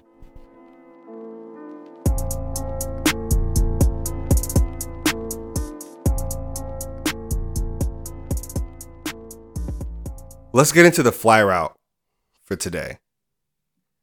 We know the Clippers cannot be done making moves. They today signed Reggie Jackson to a 1-year deal. Earlier, Kawhi made his demand. I need a ball distributor, a floor general, a point guard, someone to stop the haunting of my dreams of LeBron James. DeMarcus, what's the fly route for the Clippers solving their point guard dilemma? So at the core of my fly route for this week, it is a trade of Lou Williams and a possible second-round draft pick from the Clippers to one of 3 teams. I've gotten to the trade machine. I've done the math on the money and the picks and the values of each player, and I've got 3 trades that would give the Clippers a playmaking point guard, which is what they need to alleviate some pressure from Kawhi to initiate the offense. And I think this works for 2 reasons. I think Lou Will's got to go for 2 reasons. There's an on-court reason and an off-the-court reason. So off the court, we've talked about on this show before, that there is some feeling among the old Clippers who were there before Kawhi and Paul George that those two were pampered. They don't like that. They don't believe in them. Like I said before, I think that's why Lou Will was at Magic City. But I got 3 trades for you. His dad died and he just wanted some fucking wings, cuz. He was not just there for the wings. Whatever, nigga. Why you even out Did here you see lying? them wings? I saw the wings. The wings look fire. Nigga, I would go for them wings. The wings look fire, and that's why I got 3 trades for you. We gonna call them the Lemon Pepper Lou Wills. All right. So the first trade I got, which I think is probably the best option for the Clippers, is trade Lou Will to the Brooklyn Nets for Spencer Dinwiddie and send the Nets a second-round draft pick. I think this trade works out for both teams. It's essentially a player-for-player swap for 2 bench players. But I think Dinwiddie would be a starter in the LA offense. I think that he's a great ball distributor who can make plays, who, if I believe correctly, had like a high in assists lately. He's also a playmaker, so if you need him to make a play, you can do that. I think for the Nets, it makes a lot of sense. They get a second-round draft pick back, and you get the ball in Karis LeVert's hands more, which makes him a better player whenever Kyrie's handling the ball. So I think that trade makes sense both on paper as far as the money, as well as kind of what each team gets and why they would do it. So I think that's my number 1 scenario for the flyer out for how the Clippers get a playmaking point guard. I think the Clippers, with their additions of like Serge Ibaka and then adding Dinwiddie, etc., would be a really formidable opponent for the Lakers come playoff time. You really think the Nets want to part with Dinwiddie when they're about to go on a full-out championship run? They're going on a run, exactly. They need someone else who can score in Lou Will. Dinwiddie can score the ball. He can score, but he's not Lou Will. And I think Lou Will also Lou Will's wants out. defense is atrocious. That's the thing. Like, he's not Lou Will, but like you have to then make up for putting Lou Will on the court. Oh, I think that's not a big problem. I don't think it's a big problem. I think there's enough upside on the offensive end for Lou Will on the Nets to make it work. I think you could easily have Lou Will help run the second unit for the Nets while you have LeVert, Irving, Durant on the first unit. And I think it makes sense. I think they can make it work. Don't know what they'll do, but just in case, I got 2 more of this 3-piece lemon pepper for you on what the Clippers could do. So the second option I have for a trade of Lou Williams is Lou Williams to the Pistons, along with a second-round draft pick for Derrick Rose. Leave Derrick alone. No. I need Derrick to have one more championship Derrick run. Alone. Don't you want this for Derrick? This He is just good wants for Derrick. to play basketball and live close to his family.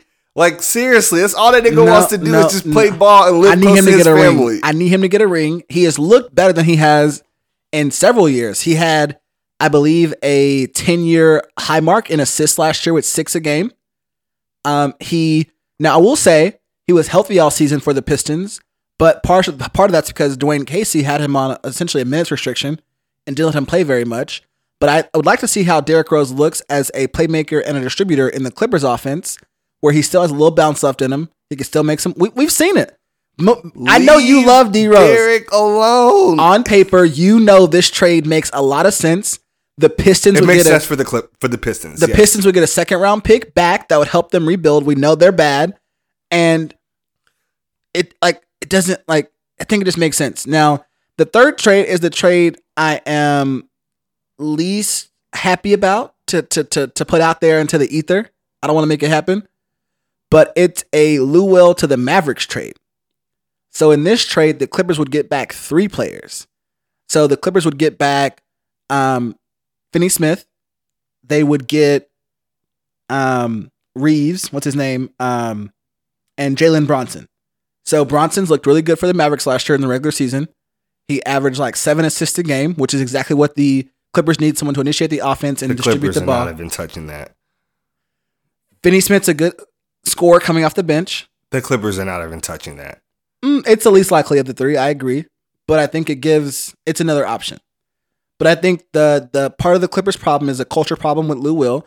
I will add that Lou Will, the reason it makes somewhat sense for the Mavericks and the Clippers is Lou Will is on an expiring $8 million contract. NBA teams, as you know, love to get an expiring contract in a trade to free up cap space before the summer.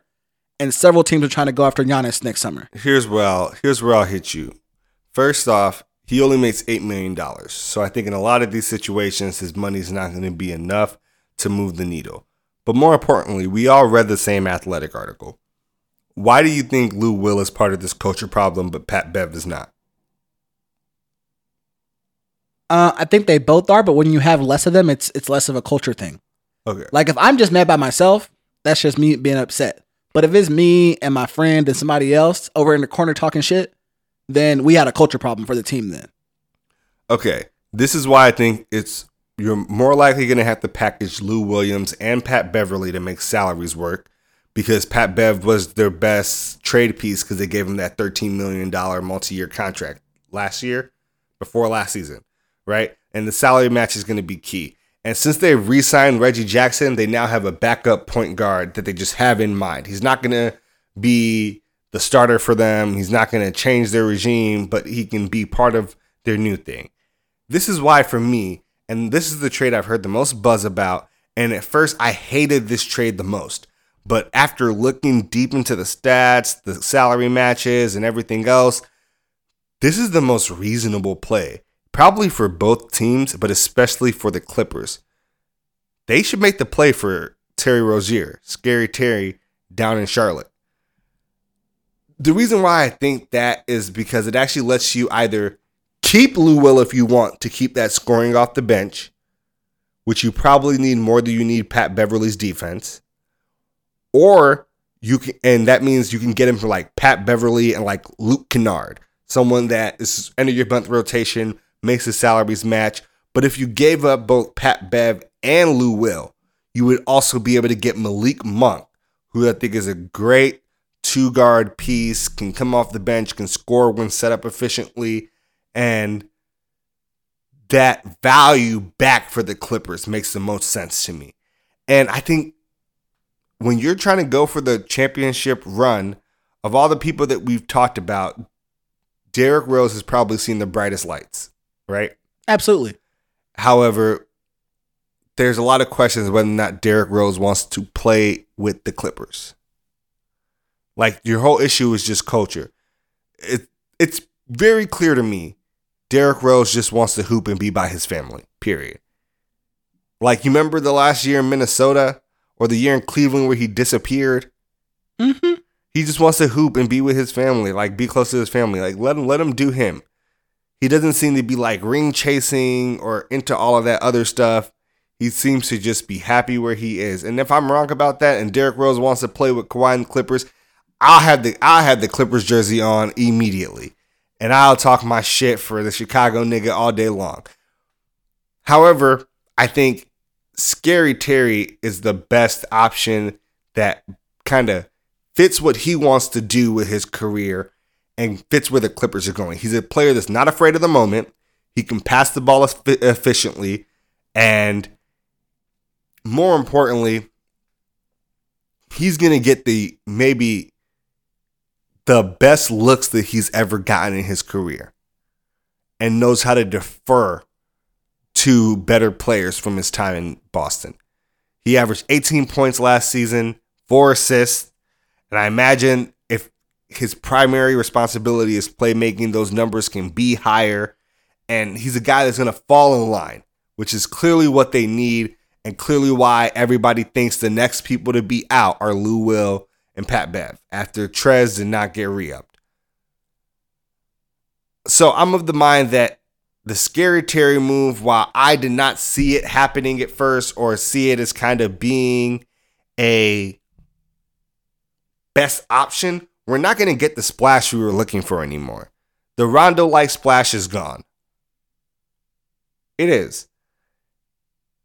And when we're looking at it like that, I think Scary Terry might be the highest impact player they can get with the salaries that they're willing to give up. So, are you done? I don't want to cut you off. Yeah, you good. Go ahead. Here's my rebuttal. So, if we're talking money, for my first 2 trades, the money lines up and makes sense. So right now, Derrick Rose is scheduled to make a little under $8 million next year and is also on an expiring contract. So even if he got traded, which a trade is not like you want to play, you don't have a trade exception or a trade kicker or whatever, he get traded, he playing for LA. The money makes sense. It makes sense for Detroit. I think I think he's still a playmaker for the Clippers. Now, for the first scenario that I talked about with him going to the Nets, Dinwiddie is making just a little over $11 million a year. So with the draft pick, and you could send a cash consideration, the money matches up there. They're over the cap already, though. Yeah, but when the rules say that if both teams are over the cap, okay, the team that's sending a player out can accept up to 120% back. So they can still go over more in a trade, 100% of the player they're trading away salary. So for example, if Pat or Lou Will is making $10 million and they traded him to the Nets. Lou Will's making $8 million, though. But exactly. The both teams could still do it. It would actually make the Nets spend less money. Oh, the Nets can do it. I'm saying the Clippers cannot. No, the Clippers can, based on the NBA trade rules. The money and everything lines up and makes sense. The pick is not enough, is what I'm saying. You would probably need to add either another low-tier player. Just a cash. You can do cash. You can do up to $5 million cash a year under the cap and make the trade work. The difference in their contract is like $2 or $3 million.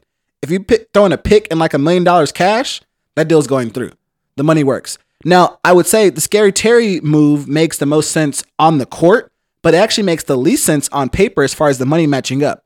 So Terry Rozier signed a huge contract for him, and this next coming up year, first off, he has 2 years left at basically $19 million and $18 million. Yes. If I went ahead and looked up what Patrick Beverley's making. He's making 13 this year and 14 next year. Exactly. So the 13 plus the 8, and for Rozier, the Hornets have to make the money work even more. There's more of some math going on there. The second player, and I'm not sure that they want Pat Bev though. I don't think they want his personality in that locker room where they want the team to be balls. So weirdly enough, I think they actually would want those veteran presence around someone like Ball, someone that is clearly has all the talent but not the work ethic yet. Right? That's everybody's concern. Well, that's certainly Pat Bev. Is he going to put in the work? Is he going to reach the next level that all his tangibles say he should get to? Which is why I'm saying these actually might be the type of people that set the culture you want. You have him surrounded by veterans. His defense right now is his weaker side of the ball, which means if he's on the floor with Pat Beverley, that is actually more of a balance than it seems like hearing the two names together. Well, Pat Bev's definitely on getting his ass. I mean, we saw what Pat Bev did to his brother on opening night, Houston, LA, a couple years ago. Covered, what's his name? Baseline to baseline. It's weird, but you think about it, the culture that they want to set in Charlotte so probably looks closer to like the culture that we had in the Clippers prior to the Kawhi Paul George era. We will see what GM Michael Jordan does. But he loves Rozier, according to sources. He does. I think he does love him, but thus far, he's been a terrible GM, if we're being honest. The GOAT is a bad GM. So does that mean he'll make the trade or he won't? I don't know. Maybe he'll go for the Mavs trade. He'll try to finagle the Mavs. Oh, the three teams. The terrible trade. Yeah. He'll be like, yeah, I want that. I want Dorian Finney-Smith. No, I'm joking. I think your trade makes the most sense on the court. I think my trades make a lot of sense on paper and slash the court a little bit. We'll see what happens. I'm excited for the Clippers. I do, just because as a basketball fan, I want to see a good series against them and the Lakers next year. And I think to get that, we need the Clippers to make a trade. I'll leave it at that.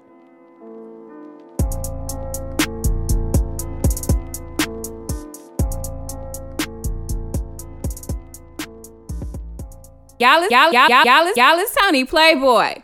Welcome to the final segment of our show, the heart of our show, Ballers Bouquets. Too frequently in the media, they only want to focus on the negative and salacious things athletes do, and they never want to give them their credit where credit is due. Here, we like to make a change. Yeah, and this week, the bouquet is going beast mode. We're going to be giving this week's Ballers Bouquet to Marshawn Lynch and his Fam First Family Foundation.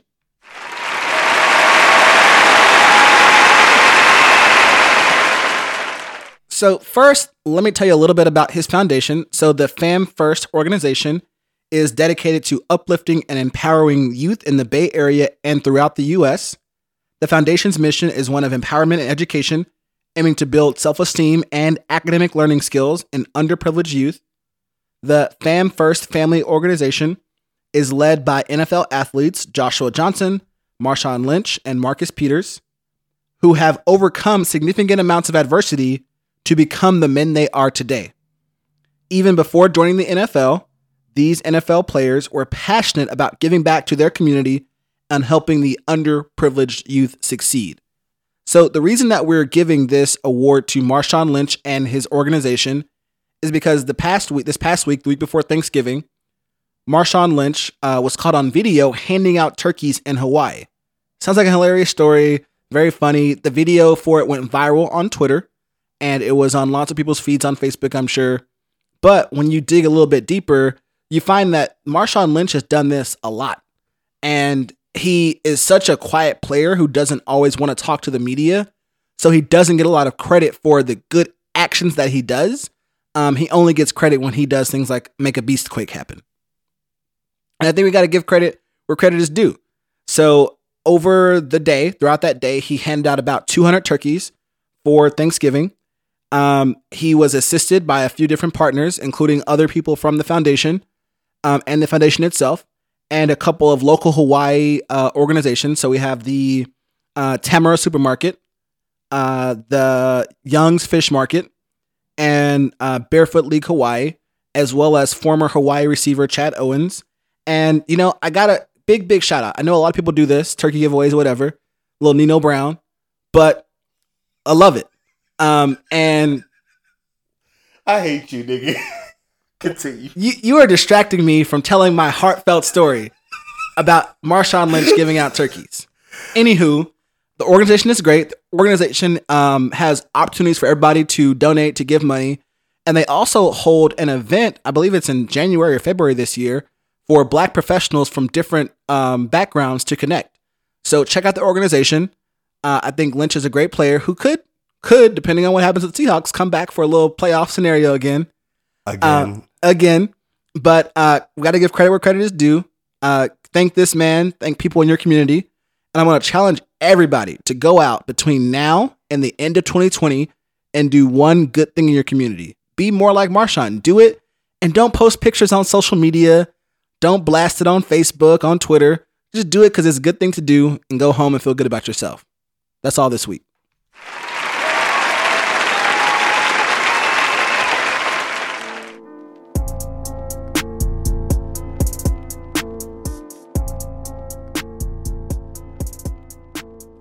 All right. That's it for episode 12 of the Fly Route podcast. It's a Playboy affair. What's up, Playboy?